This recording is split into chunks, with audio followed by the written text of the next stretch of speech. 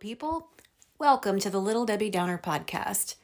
It brings me such joy that you are listening to me today and have decided to spend this time with me when you could be doing a lot of other things, I'm sure. So I really appreciate you. Today will be a bit of a touchy subject, but I appreciate you hanging in and hearing my stories and opinions. So before we get to the nitty-gritty, I'll start with a childhood memory that has not faded as a lot of others have.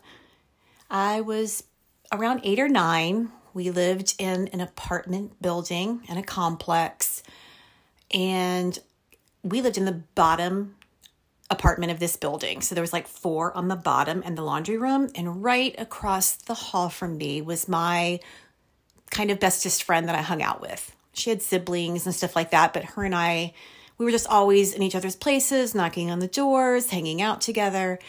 And that's just what we did. Because back in the day, you were out from sunup till sunset and just hanging out with your friends in and out places. There wasn't all the scary things that there is now, or there was, we just didn't know about them. Anyway, so I'm hanging out with my friends, her and a couple of other ones. And behind our building was the playground. So it was kind of a natural pathway to go between the pool and the side of the building to get back to the playground. And my friend's mother's bedroom window was like right there. And I guess she saw us walk by and like she was doing laundry or something, ironing, and kind of engaged just at the window, talking to us through the window. I don't honestly remember what we were even talking about. But all of a sudden, things changed. She thought somebody, specifically me, had said something like under their breath and said the word bitch. Okay, I don't even think I knew. I probably knew it, but I don't think I even said that word back then. That wasn't even like, you're talking a long time ago. And anyway, I didn't do it. I didn't know what she was talking about. We all kind of looked at each other. I'm like, it's not like, I heard one of my friends say it, because I probably would have thrown her under the bus because I knew it would happen. But no, I don't know what she heard, what we said that might have sounded like that. It just seemed to come out of left field for me. Anyway, she was very mad at me, walked across the hall to my mom and told her that I said this horrible thing to her, which I did not. So, I told my mom, I didn't do it. And I just wait till your mother gets home. That was the big thing with my mom. She didn't have the guts to do anything about anything, but just wait till your dad gets home. So not only did you get the great thought of what was going to happen when you got home, but you got to think about it for hours. So that's just fantastic. So you could have done something at 6 o'clock in the morning and your day was ruined until 6 o'clock at night, whether you did something or not. So Dad came home and I, of course, had been in my room the whole time waiting. That was what I was supposed to do. And he came in and, of course, I started crying, trying to plead my innocence to him. He was tired. He didn't give a shit. It was like, let's just get this over with. There's no hearing me, no hearing my side, no anything. I got bent over his knee. My pants and underwear were pulled down to my knees, and I got spanked with a hairbrush. I don't even remember how many times. I just know it hurt, and I cried a lot. But worse than that was this freaking injustice that I felt. I was so mad that nobody listened to me. Nobody believed me. Nobody believed in their child. It was to save face with the neighbors. And I am like, and then, so I get spanked and I have to walk my little ass across the hallway and apologize to this person. And I don't even know if my tears were dry on my face yet. And I had to knock on the door and take the humiliation of apologizing for something I don't even know what it was and what I did. Did not do anything. And I swear it's been 45 years plus since then. And I still feel the injustice. And I'm still get worked up about it, obviously. And I'm still pissed. And it's like, I know my brothers and I got spanked for a variety of things. And I hated all of them. But this one just sticks with me. And my dad and I haven't had any type of relationship in probably like 15 years, not based on this, on a variety of issues. But at some point before things went south, I did bring this incident up as an adult, and I got nothing, not a zip. Don't even know if he remembered it, but it was an opportunity missed that we could have rectified some stuff, or he could have just admitted that he had made a mistake, or that whatever, I would have accepted anything. But as usual, it was just nothing. So, as you might have guessed by my story, I'm talking about spanking today. And why I, and the American Academy of Pediatrics thinks it's wrong. Look, I have friends that think it's the only way, and I really thought long and hard about broaching this subject in the first place. But after all is said and done, I advocate for children, not adults. After seeing so many negative behaviors at school this past year, like bullying, fighting, mean talk, excluding other kids, it just kind of makes me wonder how maybe verbally and physically punished some kids were during their COVID time at home. There is no educational value in spanking.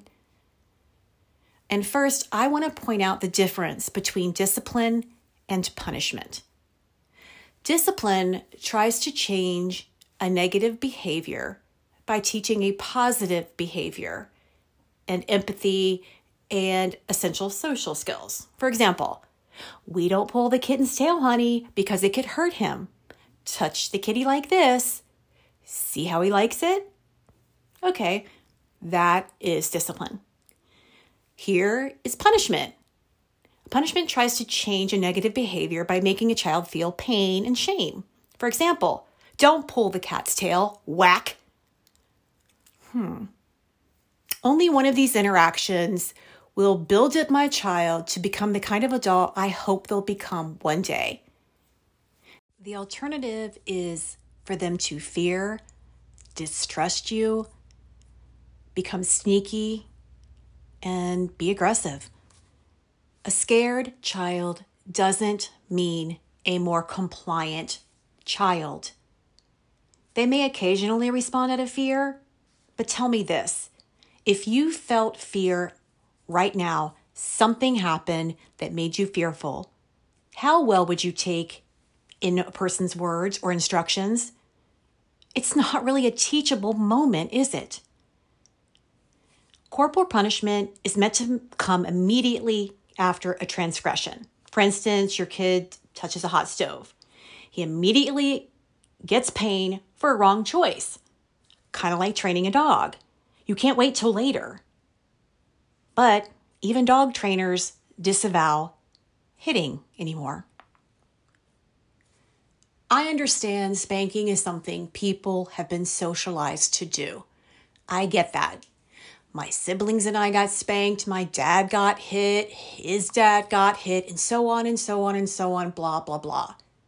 This doesn't or should carry on like a holiday tradition. You can do better. There is no lack of information in books, parenting classes, and on the internet. What there is are plenty of excuses. Like the first one, spare the rod and spoil the child, as the Bible says.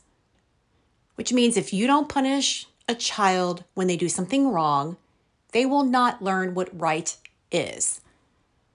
Well, let me tell you that 63 nations have laws against spanking, and they disagree with that. And they have less violent teens than we do to prove it. So I'm not going to listen to some interpretation of the Bible to take care of my children. Just like if the Bible told me to go jump off a bridge when I was 50 to help keep, population at bay, I wouldn't listen to that either. Number 2 of excuses. They left me no choice. Well, that leaves me wondering who's the adult in the situation, if there's any at all. Somebody has to make the choice, and I'm hoping it's the adult, and I'm hoping they make the right choice. The child is not in charge of making your decisions for you. You need to be the mature one. The third, and G, my favorite, well, I turned out fine and I got whooped all the time. So I'm not quite sure what some people's definition of fine is. I've heard this from people with alcohol issues, anger issues, even from domestic abusers themselves. It's ridiculous.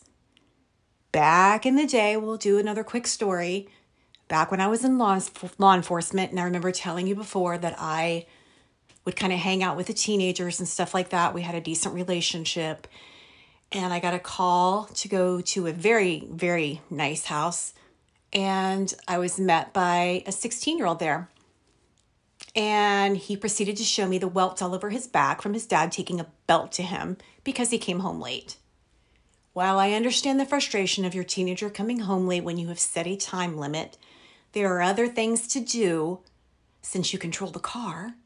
There are other things to do besides beat them with a belt.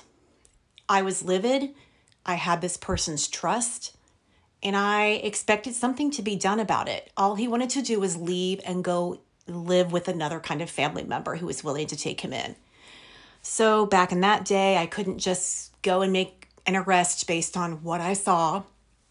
I had to go to the magistrate's office, and I had to beg for a warrant for assault and battery for this guy beating his son with a belt and leaving marks and blood. And I was denied.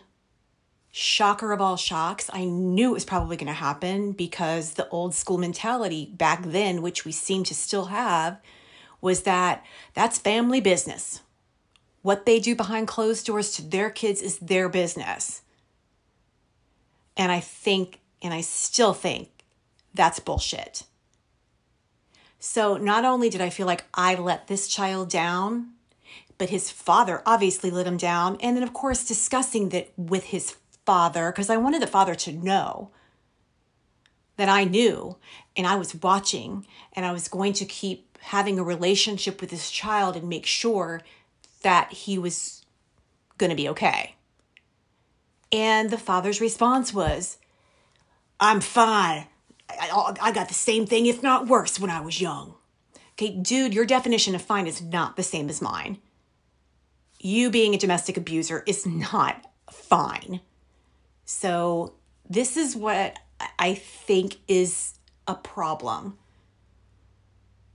Now, I understand no one sets out to be abusive, but things can quickly get out of control when anger is involved, just like the story I just said.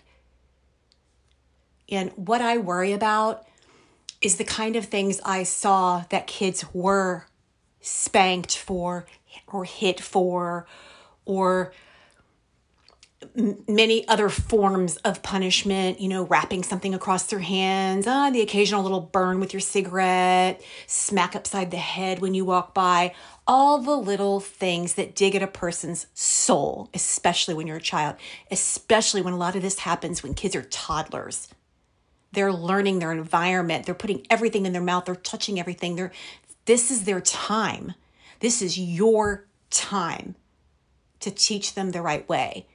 And so I would see kids punished or hit for potty accidents. Talk about creating issues in your child. That's a huge one. Hitting them for sucking their thumb, which you probably created in the first place by hitting them. By touching themselves innocently. It's not sexual when a toddler touches their hoo-ha. It just isn't. Get over it. Biting their fingernails. Again, little things, not a big deal. You probably caused. Crying. That's a great one. You're crying, so let me smack you to stop you from crying. That's just not even common sense. Or the best one is, don't hit your brother. Don't hit your sister. That's the dumbest thing I've ever heard in my life. Tell somebody not to hit and hit them while you're doing it. That's great. just a lot of little innocent things that kids do at certain ages, like writing on a wall. Okay, yeah, it's a pain in the ass, especially if they use a Sharpie. I get it. But did you ever tell them, hey, just so you know, don't write on a wall. It's not for writing. Probably not, because we don't even think about that. We're adults. We don't think anybody's going to write on a wall with a Sharpie. So we don't think of all the things. And so sometimes something has to happen to be a teachable moment. They don't know what they don't know at 3, 4, 5 years old. Putting stuff in their mouth. Again, they're checking their environment. What does that taste like? What does it feel like? Everything. These are innocent little things that kids do while exploring their world, and they're getting smacked around for it. And personally, I think it's criminal. I'm just going to come right out and say it. And so do 63 other countries. So you need to think about that. It's only a matter of time before this happens. I'm just going to ask everyone to truly think about the kind of relationship you want with your children. Do you want obedience or respect? Because you're probably not going to get both. If you hit somebody and think you're going to get respect, you're not, ever. If you hit me, you're not going to get respect. Why would it be any different for the child who depends on you for love? Do you want your child who is reliant on you for safety to feel unsafe and powerless? I wouldn't think so. Do you want them to come to you as a teenager or a young adult when they're having a hard time? Or do you want them to hide their feelings out of a distrust and fear of you? Kids need a safe place to fall and learn from their mistakes, just like adults do. I still need that. You are their safety net. Your world is so big and encompasses so much. You've got work, you've got social time, you've got friendships, sports, clubs, all these different things. To them, you are their entire world. And it just doesn't make sense to me to ruin this precious time by smacking them rather than teaching them. So I don't really even have a quote to end this with. When you know better, you do better. I guess that's all I can say. And I really hope that anybody listening that still feels that spanking is a viable or a good option, maybe do a little bit of research and see what other things you might try that could make your child happier and even you happier in the long run, so that you can be proud of your child and proud of yourself. Y'all have a great week, and I will see you next Sunday. Thanks so much.